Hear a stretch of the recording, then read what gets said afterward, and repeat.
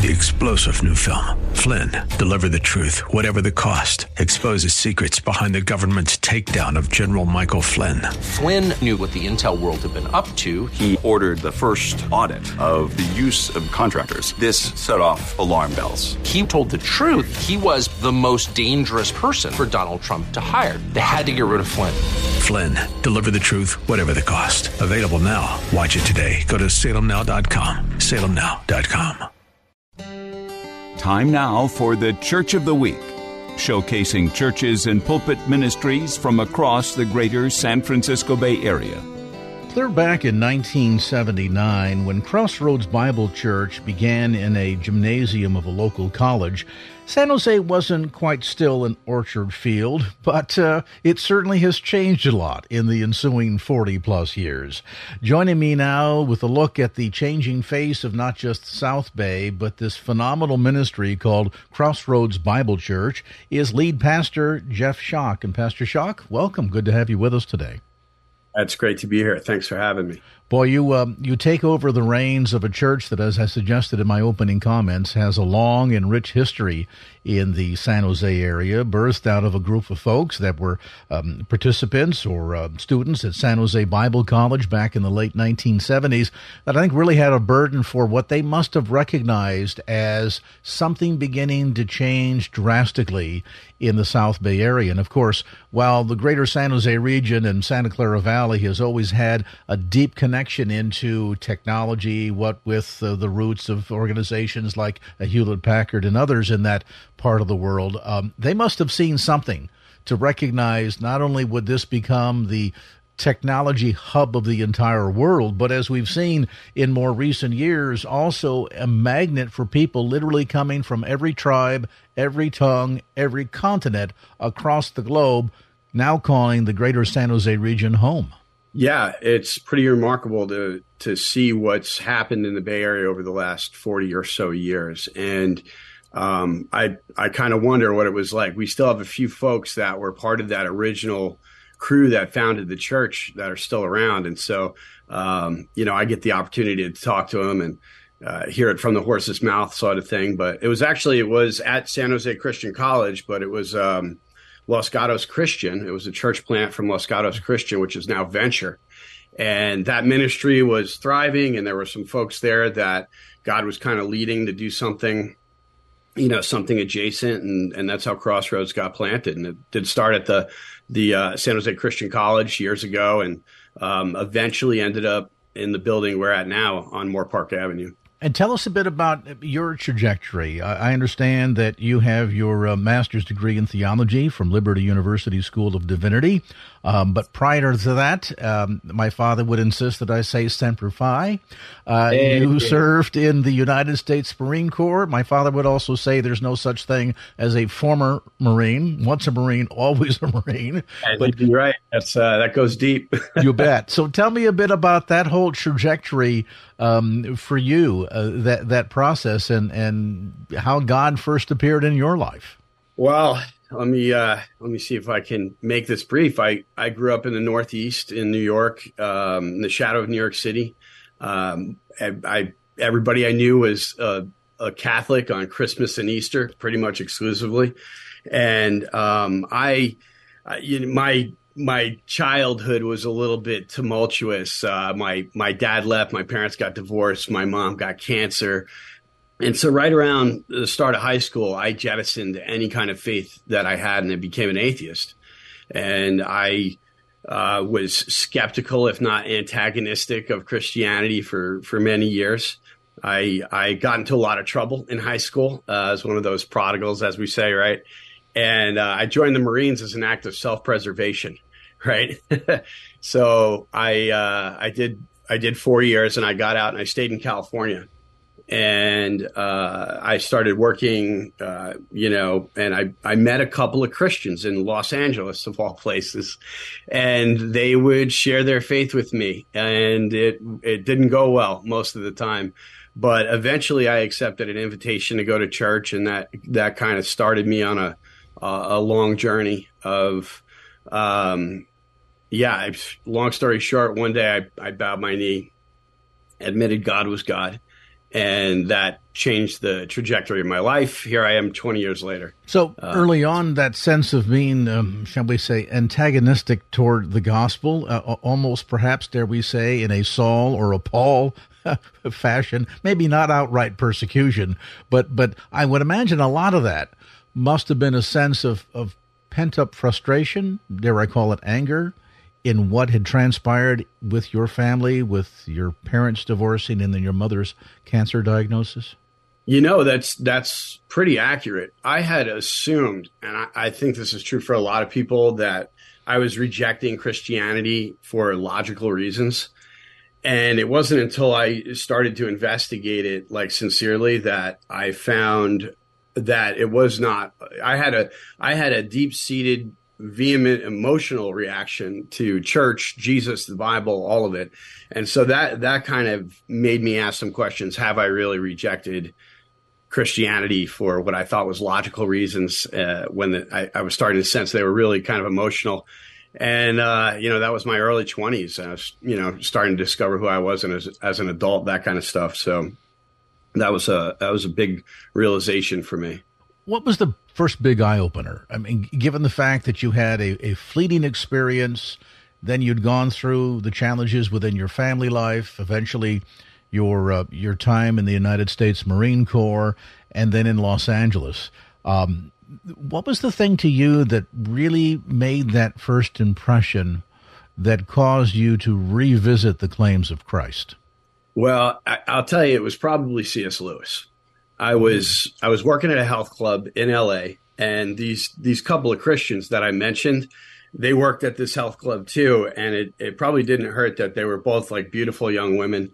I ended up marrying one of them as an aside, but they were Christians. One was a pastor's kid, one was a missionary kid, and they were going to college in L.A. and they happened to be working at this gym, and so they would, the subject of faith would come up.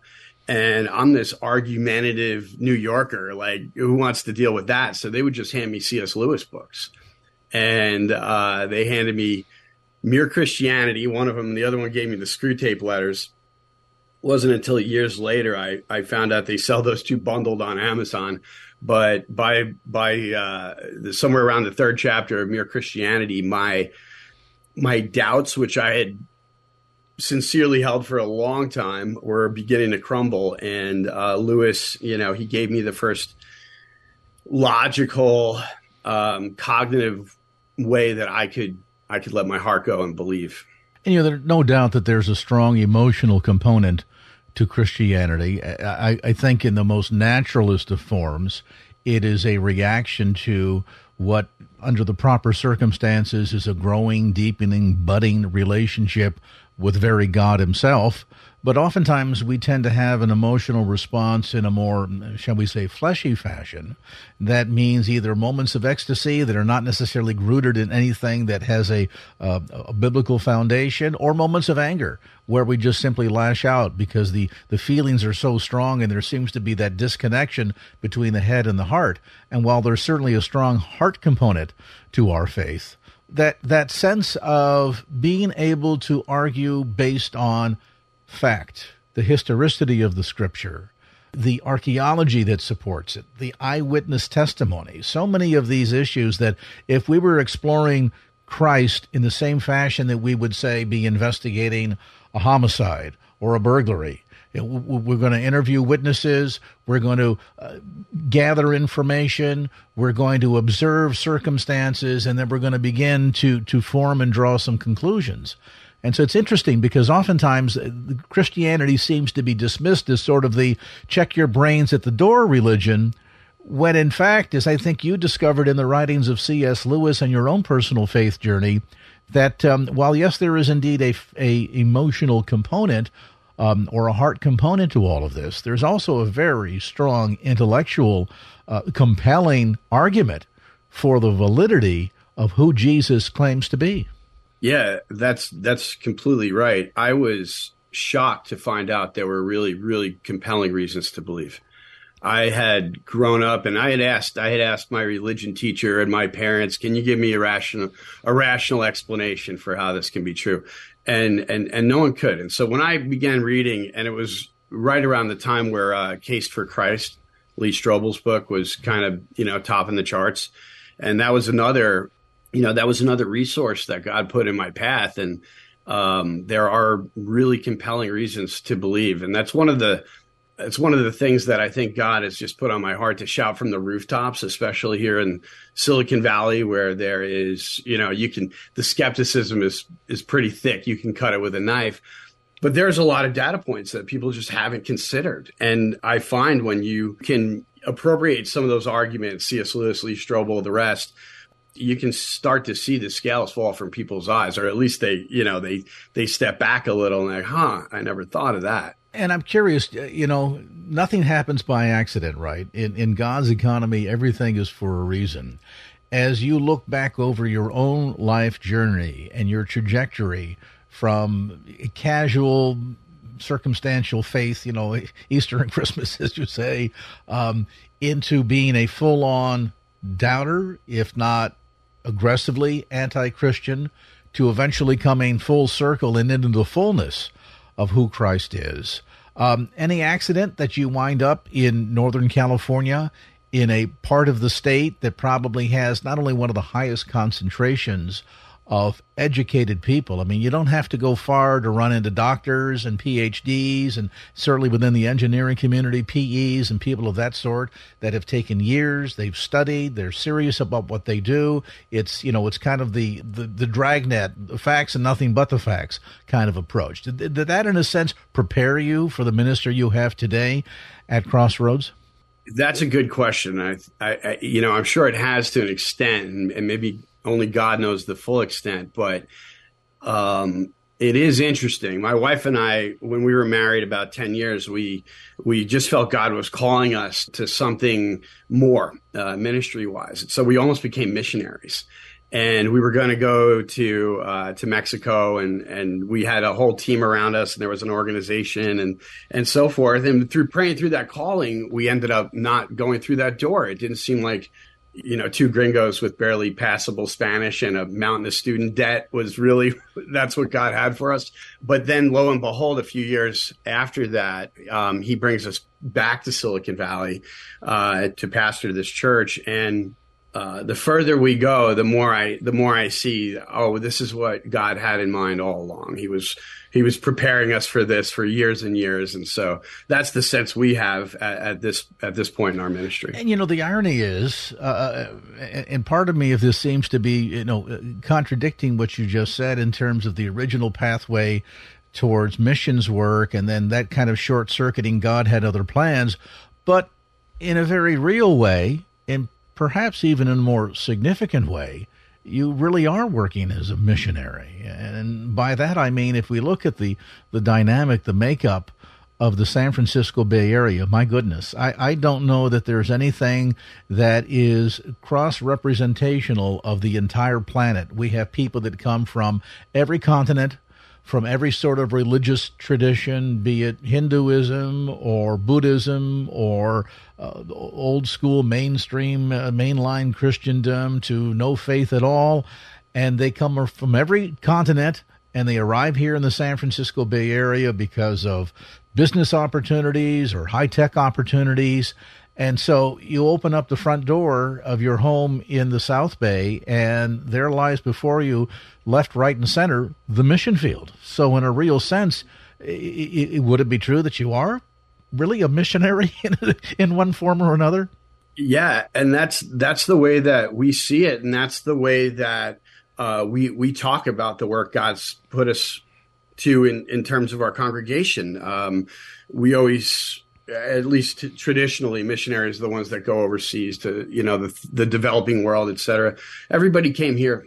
We have dozens of countries represented, not just ethnicities. We have nationalities represented in my congregation, which isn't terribly big, but there are dozens of countries represented. So it's pretty interesting. And then a lot of the folks who are moving to the Bay Area are coming from places that are they're non-Christian, they're non-Western, they're non-white.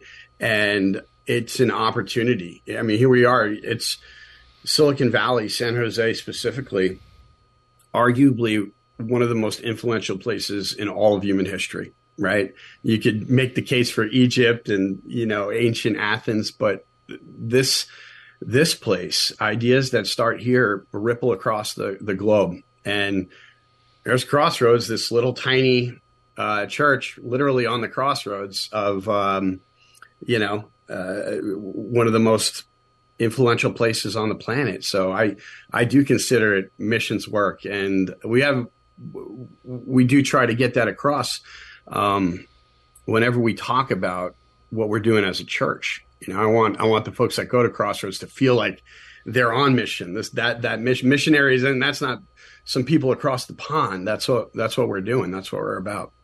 Give me your sense, burden or blessing? I ask that because some look at this and say, wow, trying to relate to so many different traditions, particularly those that would be outside of our comfort level, so to speak, outside of the Western approach to life, and say, wow, it's not just that there are an occasional linguistic barrier, but there are traditional barriers, there are societal barriers that present so many challenges. This kind of ministry can be a huge burden. Then there are those that say, oh, no, to the contrary. What a phenomenal blessing, because not only does it teach the congregation to grow, to be flexible, to be open-minded, but to also learn how to be ready to give an answer for the hope that lies within. That sense of Paul, when he said, I'm all things to all men that I might win some, in recognizing that, the missionary that's headed to Mexico only needs to learn to speak Spanish, and you only need to deal with the Hispanic culture. But if you're here, it is, as we said earlier, really a cross-section of the entire world, in which some might say this is not a negative. This is, in fact, very positive, because it really calls upon the church to be the church in every sense of the word, and also calls upon the church to be reflective of what the greater body of Christ looks like. I have an idea in my mind that when we all get to heaven, there's not going to be the Presbyterian section and the Methodist section and the Pentecostal section. There's not going to be the Italian section and the French section. There's just going to be all of us together worshiping God for all eternity. And so I wonder if, in a real sense, while this might present some burden, that in the end, in the final analysis, it really presents a blessing. What do you think? Well, I think both of those are right. It is a burden. Ministry in the Silicon Valley is challenging for a number of reasons. I have friends and colleagues, across the country, some of them in the Bible Belt, where even the atheists are Baptist, and we have, the coffers are full and the pews are full and the cost of doing business is low. And, but for me, there's a fondness for this mission that's been growing since God brought us here. And, initially it was just, oh my gosh, the challenges. But as we've kind of moved forward in faith, we just, I wouldn't trade it. It's a really special place. Just Silicon Valley generally, but Crossroads in particular. I think there's only 2 native English speakers on our staff. Most of them are from Korea and the Philippines and all over Mexico, Central America. And so it's a really diverse community, and it's a cross section of the larger population. We've got old people, young people, people whose families have been here for a long time, and people who are first generation immigrants. And so it's really interesting. There are challenges. I wouldn't have it any other way. As it happens, I've found out that I like challenges. And so maybe I'm a little twisted that way, but maybe that's the influence of your time in the Marine Corps. It might be. There's nothing easy about this at all. Yeah, no doubt about it. Give me something challenging and where you just have to not quit. So. And I think, there is an inclination in the flesh to want to go to where the ministry is easiest, as you say, where, the offering plate is full on Sunday and we don't have enough room to even accommodate one more kid in Sunday school class. The church is full. The choir loft is full. That's all great and well. But I think there's also a distinction between working where the ministry is the easiest versus working where the need is the greatest. Yeah, absolutely. And we see the need. I mean, it's smacking us in the face every day. I mean, San Jose is really interesting. We lived here, about 15 years ago, and then moved to New York for, a season, and now we're back. And I've got to watch San Jose kind of grow up from being a robust suburb to being a kind of city with all the things thereunto pertaining, the good and the bad, the urban decay and the rest of it. And I'm consistently meeting people. You see all the statistics about the nuns. People have no religious background. You can read the stats, but then when you talk to the people, and we did a series on Abraham a while back, and I had folks coming to the church that never heard of Abraham. They thought we were talking about Abraham Lincoln. And so I get to share with these folks the real brass tacks, the highlights, the things that make Jesus beautiful, and I get to be the person who explains it to them for the very first time, which is a high honor and privilege for sure. It's a pretty phenomenal opportunity. I mean, Scripture certainly mandates that we take the gospel into Judea, Samaria, the uttermost parts of the earth. And I know, by the way, for the benefit of listeners, that your church is also active in overseas missions. You support a number of missionaries in various and diverse places, Thailand, Venezuela, elsewhere.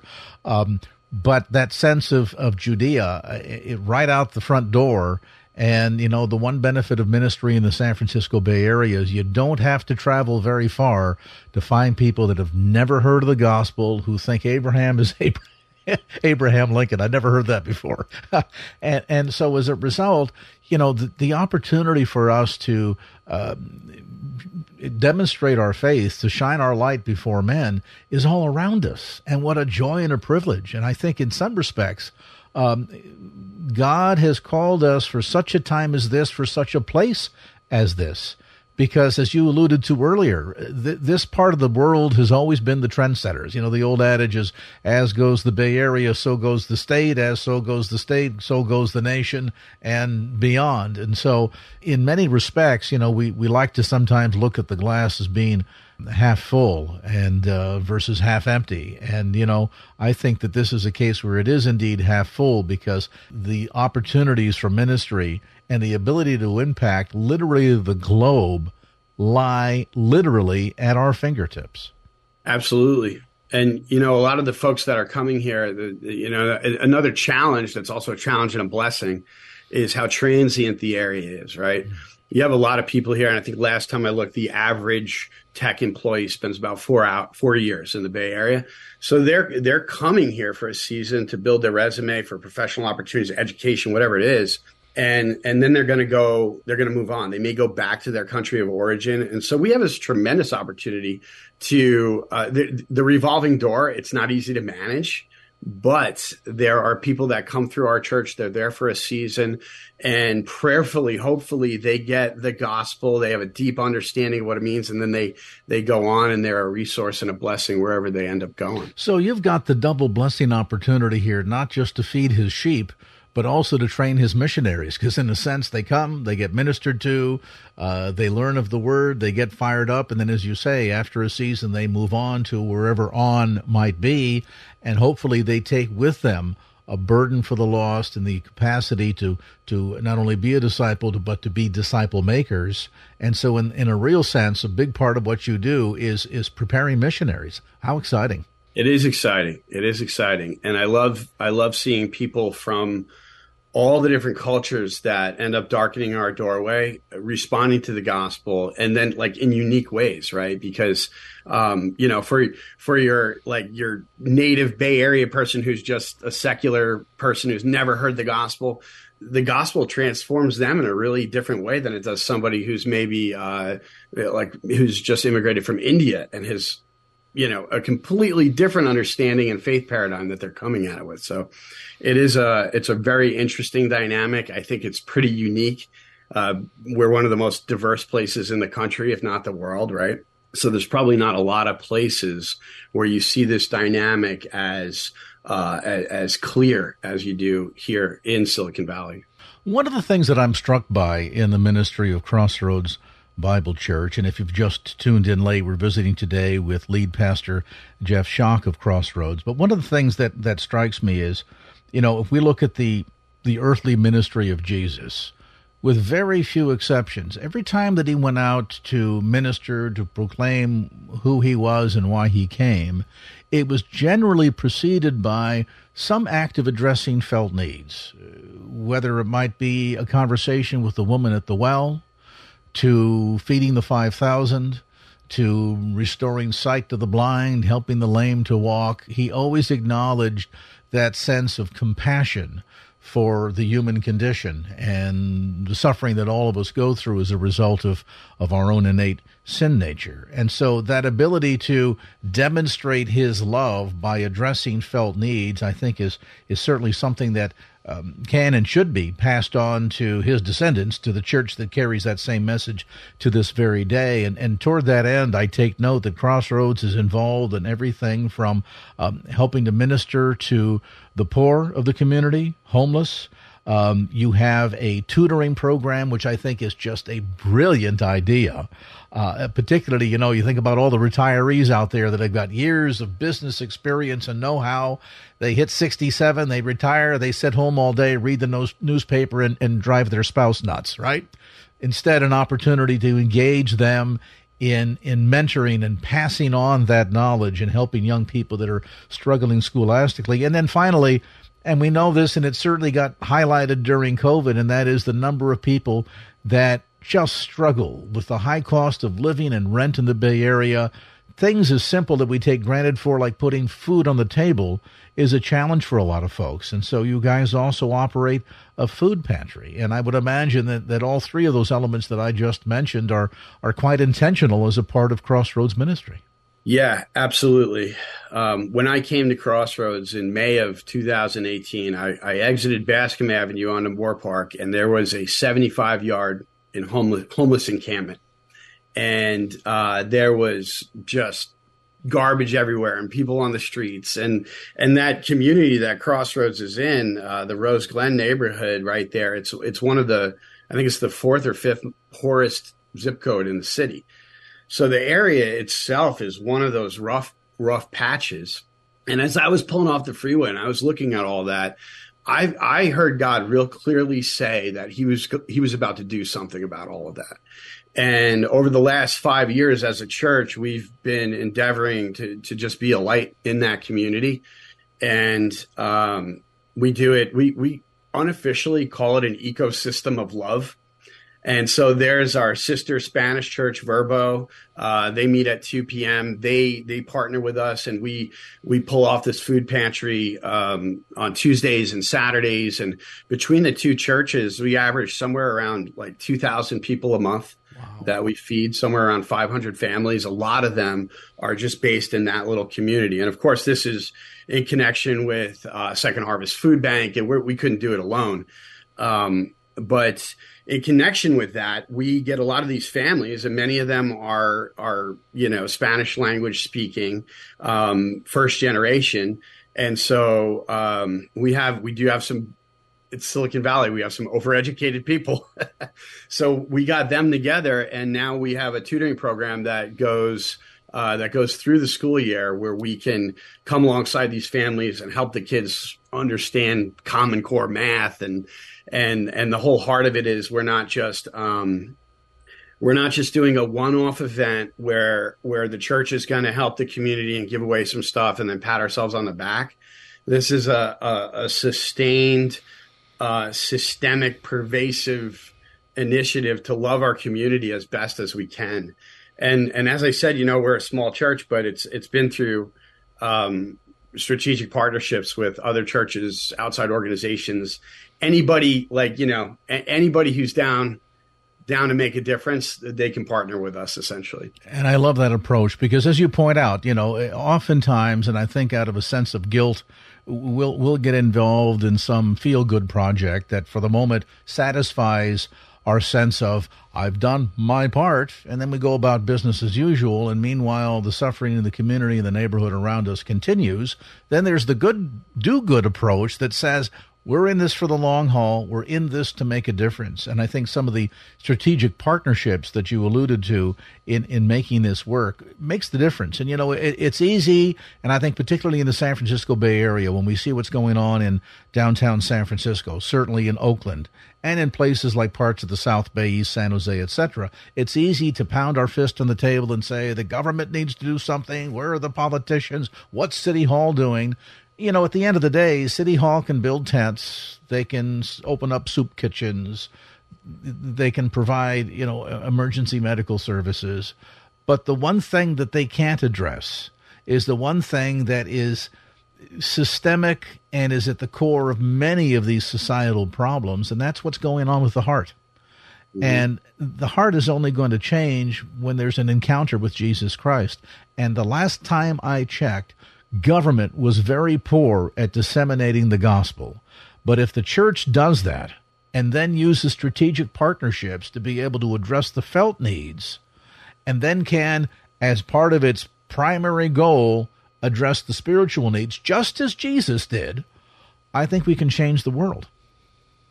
I 100% agree. And, I heard Tim Keller, the late Tim Keller, say this years and years ago, where, there's the caricature is that, you do word ministry on one side. You have those folks on the street corners on soapboxes preaching. And then some other denominations are really good at meeting felt needs.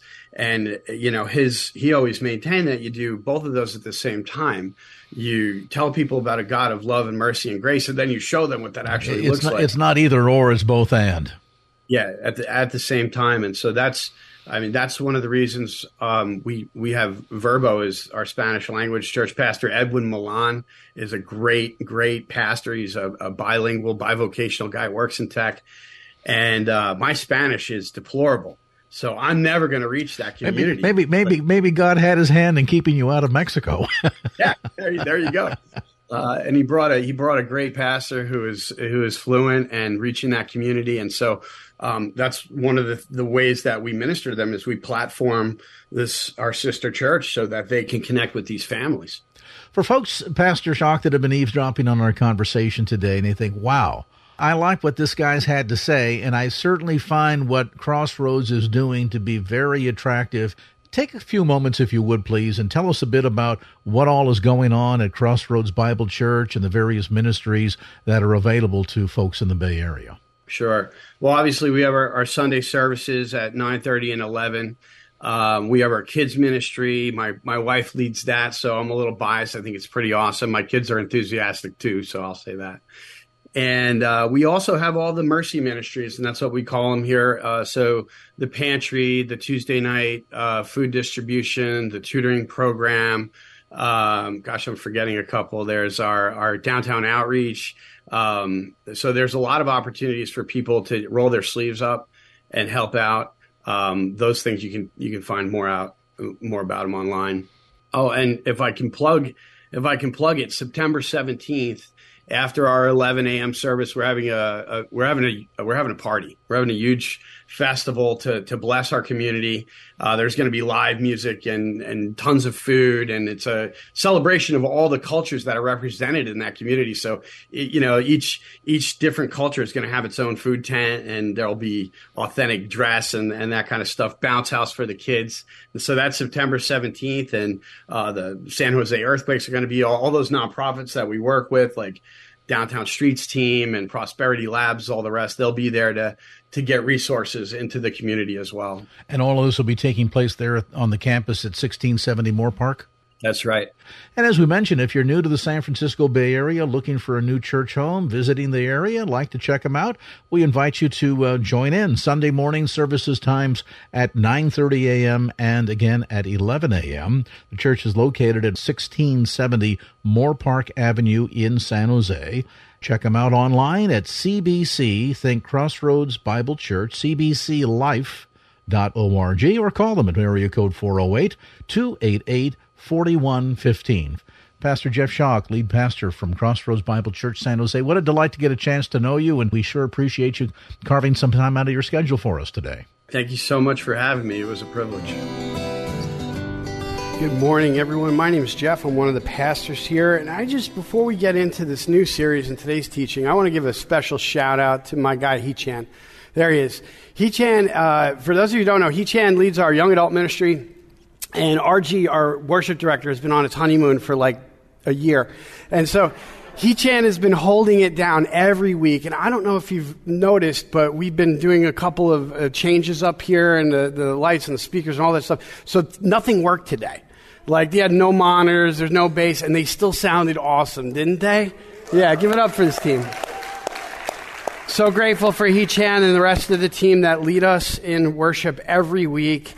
Without further ado, let me turn to today's text. If you have in your Bible, I want to invite you to turn to Luke chapter 18. We're going to be looking at verses 9 through 17. I'll read this passage of Scripture, and then we'll get into our new series. Luke 18, verse 9.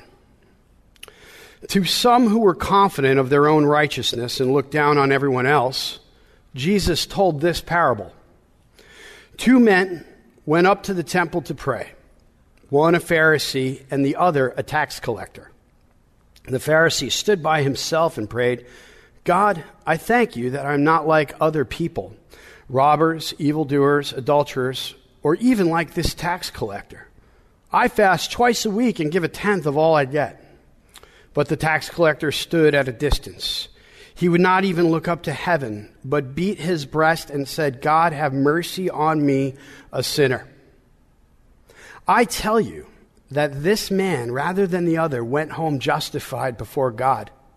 For all those who exalt themselves will be humbled, and those who humble themselves will be exalted. People were also bringing babies to Jesus for him to place his hands on them. When the disciples saw this, they rebuked them. But Jesus called the children to him and said, let the little children come to me, and do not hinder them, for the kingdom of God belongs to such as these. Truly I tell you, anyone who will not receive the kingdom of God like a little child will never enter it. And this is the word of the Lord. For about the last 50 or 75 years, the church in the Western industrialized world has been in precipitous decline. I read a book 25 years ago that said by the year, I think it was 2024 or something like that, that roughly 12% of the American populace would be church-attending Christians. And sure enough, that statistic absolutely came to fruition. That is just about where the statistical reality lies right now. And if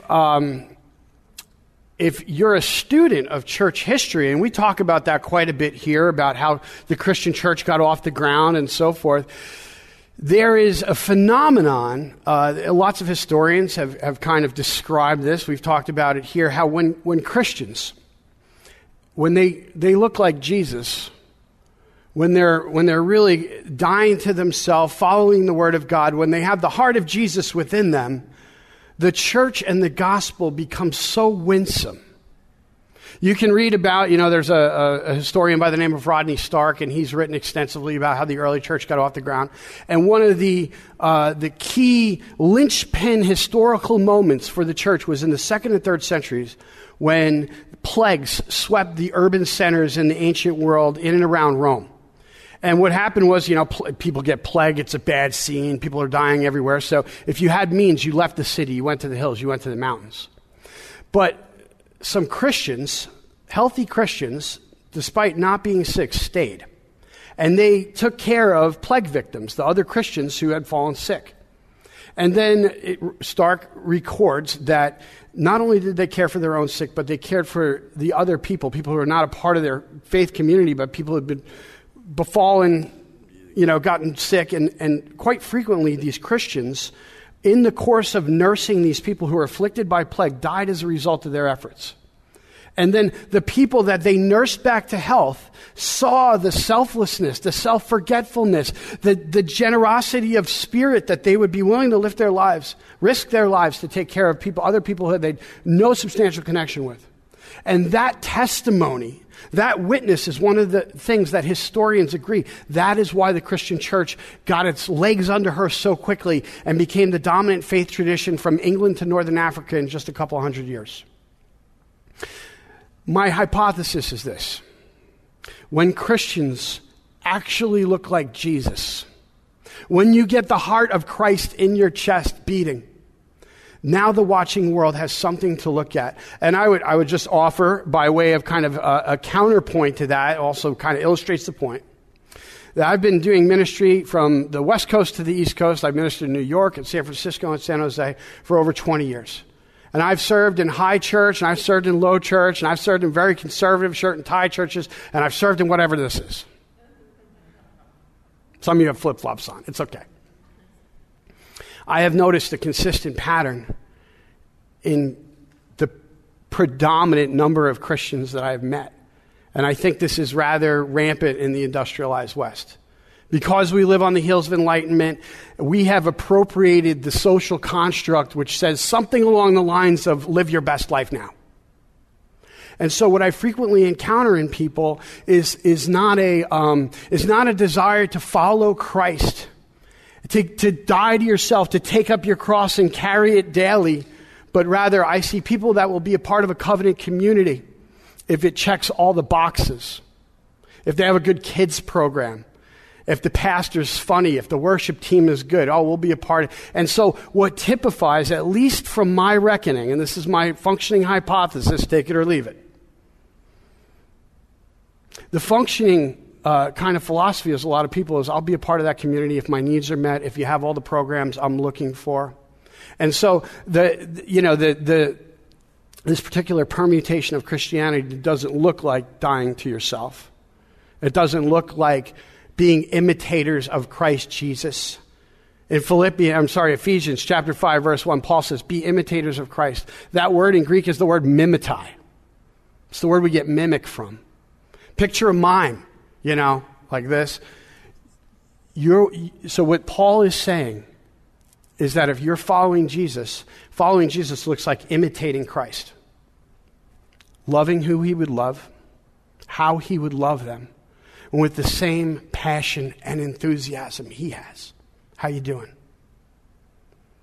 So that's why we're launching this series, The Heart of Jesus. Because we are in one of the least churched places in the hemisphere. The missionaries never made it to the West Coast, and that's why Seattle, Portland, and the San Francisco Bay Area are some of the least religious places in the country. And there is just a small percentage of the overall population of the Bay Area that actually is sitting in church on a Sunday morning. And so we are surrounded by this great cloud of witnesses, and I have a hypothesis. And it's that if we actually looked and sounded like Jesus, this message of God's grace and his love and his mercy would be so winsome. And our testimony would be so, profound that it would mean something to the watching world. And just like people looked in on the Christians that were going to their deaths in the Colosseum singing hymns of praise, the Christians that cared for plague victims at the cost of their own lives, people would look in on Jesus's bride, his church, his people, and say, wow, look at that. So we want to look this morning at the heart of Jesus. And this passage we just read talks about something that is foundational and I hope undergirds the rest of this series. We're talking about generosity. And generosity means so much more than what you do with your money. So let's look at this text this morning. I want to look at this text and we're going to ask 3 questions. What is it? What does it look like? And how you can become truly, truly generous. First, what is it? This narrative we read, Jesus is telling a parable. A parable is not an actual event. Rather, Jesus is telling a story to illustrate a point. And in this story, there are 2 men. One is a tax collector and the other is a Pharisee. Now, tax collectors, they're not really celebrated public figures, right? You never go talk to a kindergartner and you say, what do you want to be when you grow up? And they don't say, I want to work for the IRS. Nobody says that, right? Maybe some of you did, but you're twisted. They want to be astronauts. They want to be firemen. Why? Because tax collectors, even here in this place and time, get a kind of a bad rap. However, What you have to realize is that in the first century, in Israel, being a tax collector was like the worst possible thing. It's way worse than it is now. And the reason is because Israel had been, they kind of got kicked around the ancient Near East for 1,000 years. They were subjugated by the Egyptians. They got out of Egypt. Then they were subjugated by the Babylonians. They got out of Babylon. And then Alexander the Great marches all over the ancient Near East, conquering everybody. And they're subjugated again. And the Romans came in on the heels of the Greeks, and they oppressed the Hebrew people. And the oppression of the Hebrew people, yes, it was violent in some senses, but the predominant way that they were oppressed was financial. Some historians record that the people living in Israel in the first century were taxed up to 90% of their income, right? Some of you end up taxed like 30, and you're fighting mad about it, right? Can you imagine 90%?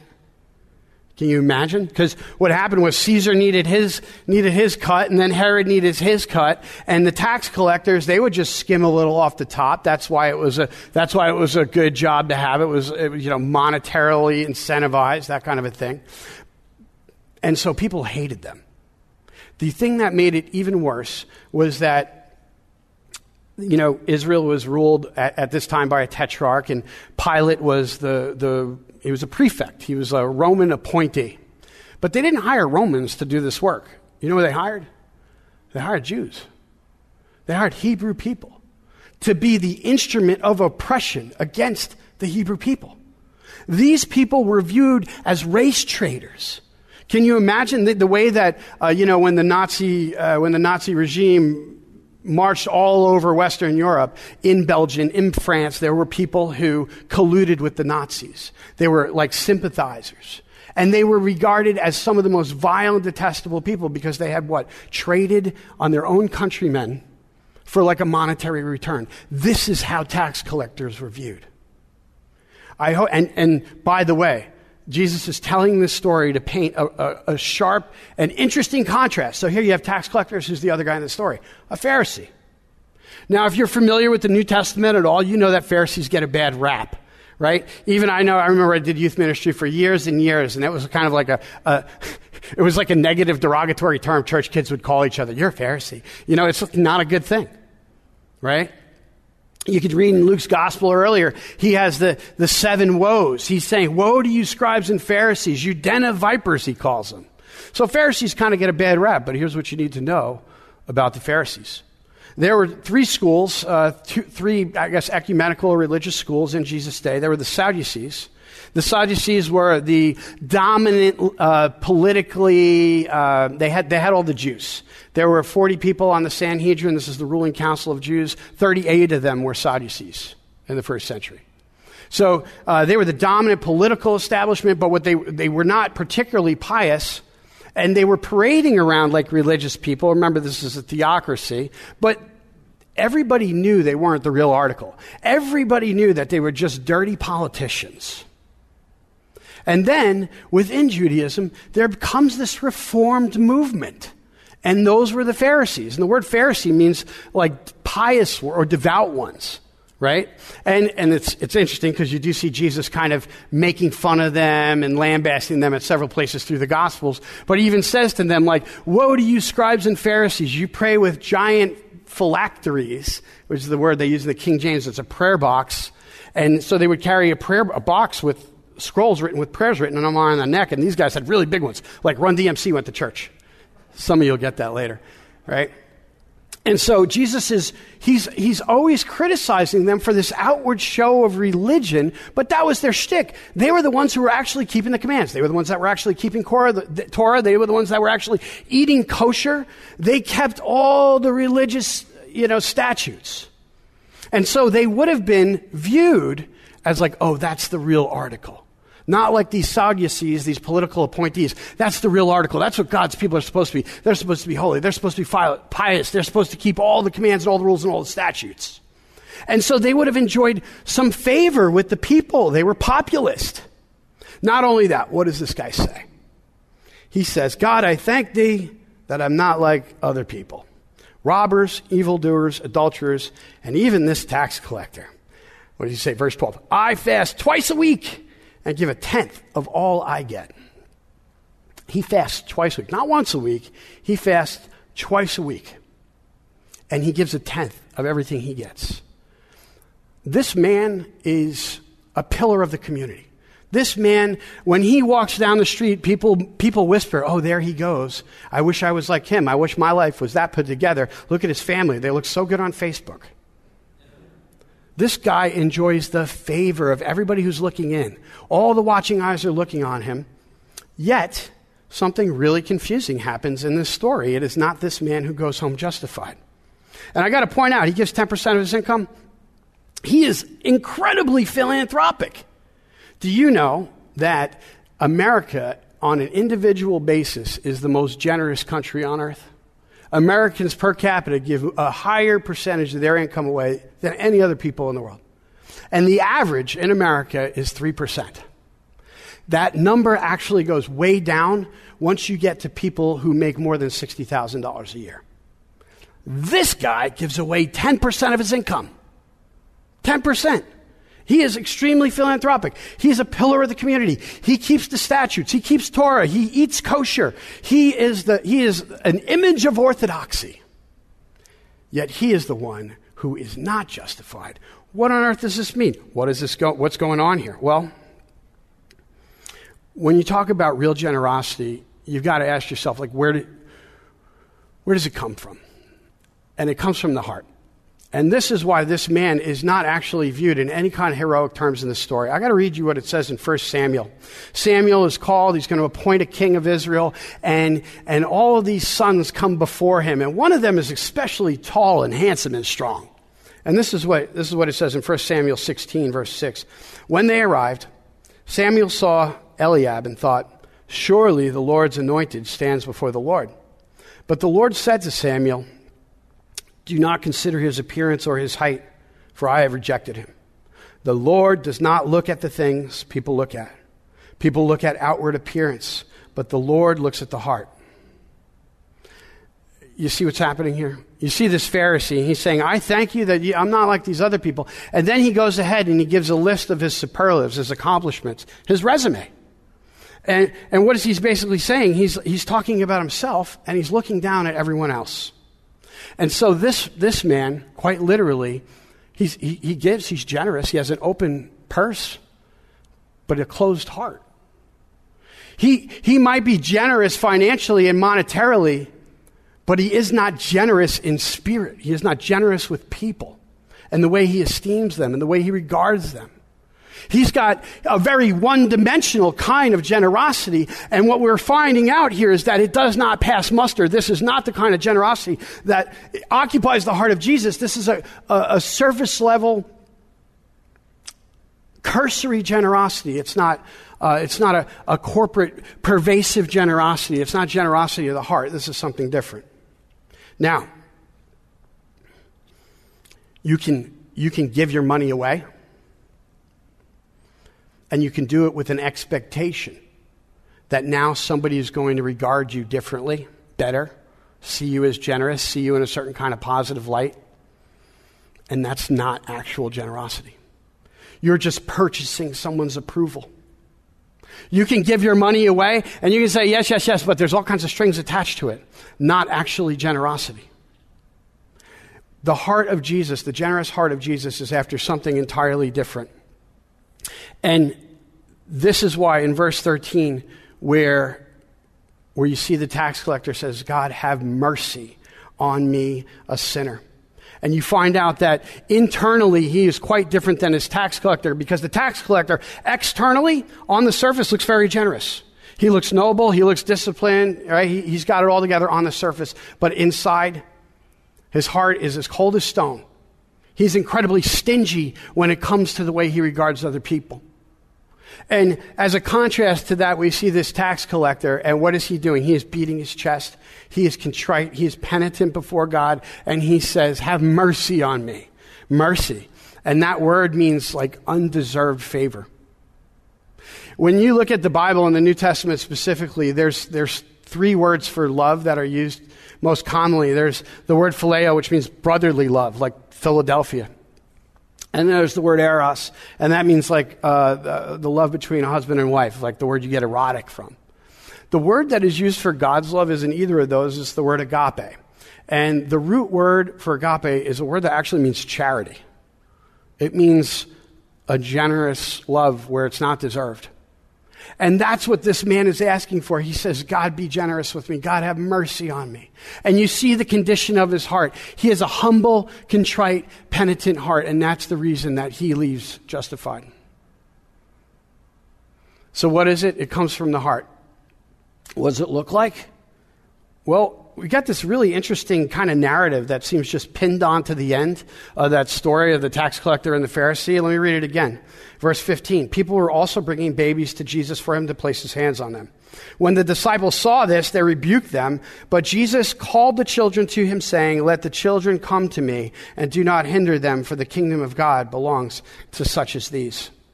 Why is this right on the heels of the story with the tax collector and the Pharisee? Why would they include, there's a couple of sentences in here about, apparently they're doing baby dedications. The disciples aren't all about that. And Jesus says, no, let the babies come to me. Why? Well, the disciples were very generous. We know from the scriptures that they tithed. They were generous in terms of ministry. You recall a couple of times they're going out, leaving everything and going out in service of God and healing the sick and casting out demons and the rest. So they're very generous in terms of ministry and very generous financially. But here there seems to be something else going on. They are not generous with little children. Why is that? Well, you think about it, it's pretty easy to recognize this. If you're a part of an organization or some kind of clique or a unit, and you've got your leader and he's out doing things, they're interested in Jesus doing ministry that's going to have a return on investment. Right? You're going to the lunch. Are you pressing the flesh with the are you hobnobbing with the brass? Are you engaging in ministry with people that will elevate your standing or bring some kind of return on investment? Maybe people of means and resources that might keep the coffers full. And the disciples see babies and they're like, they can't do anything for us. So they are like the Pharisee. They are generous in some areas, but not all areas. They have a generosity when it comes to ministry. They have a generosity when it comes to money. But here they are, and their social circle and their network, they are stingy and tight. So if you want to know what real generosity is, and if you want to check your heart, pervasive corporate generosity is going to extend to every area of your life. And it's completely possible, right? You can have an open checkbook and not actually be generous. That's the deal with the Pharisee. Right? You can, and hey man, if the shoe fits, let's just say you really, really value your personal space. Right? And he's like, well, I'll give money to that thing. I'll open the checkbook, no problem. But don't ask me to hang out with a bunch of people and roll my sleeves up in order to meet some need somewhere. Right? And you don't mind maybe giving money to the church, but when it comes to opening your home and having people in, I got to get dirt on my carpet. So you can be generous in one area of your life, apparently, externally, but not actually have the generous heart of Jesus inside you. But if you do have the generous heart of Jesus, this is a canary in the cage. I used this a couple of weeks ago, and people didn't understand it. Let me explain the metaphor. Back in the day, when you would go down into a mine shaft, guys would wear helmets with a little canary in a cage. Really, legit. Google it. And what would happen is, if there was methane in the mine, the little birds were far more susceptible to the methane. And so when the bird passed out, when the bird died, it was time to get out of the mine. This is a canary in the cage for discerning whether you have the heart of Christ in you. Are you generous in every area of your life? Pastor Jeff Schock, lead pastor of Crossroads Bible Church of San Jose. This has been the Church of the Week, showcasing churches and pulpit ministries from across the greater San Francisco Bay Area. To nominate your congregation for Church of the Week, please email us the name and address of your pastor and church, along with a link to your church's website to churchoftheweek@salemsf.com. Again, that's the name and address of your pastor and church, along with a link to the website, and email to churchoftheweek@salemsf.com.